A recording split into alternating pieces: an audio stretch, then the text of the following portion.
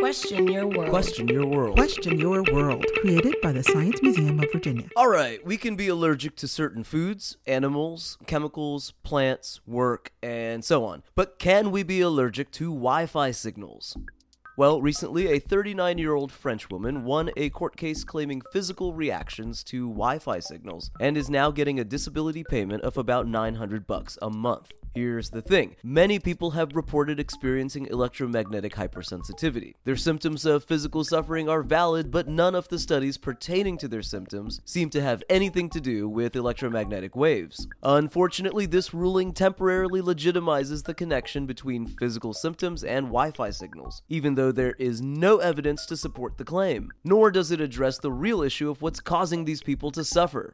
Just a reminder that science faces hurdles in every generation, and true progress can only be made with, evidence. For more information, please visit smv.org.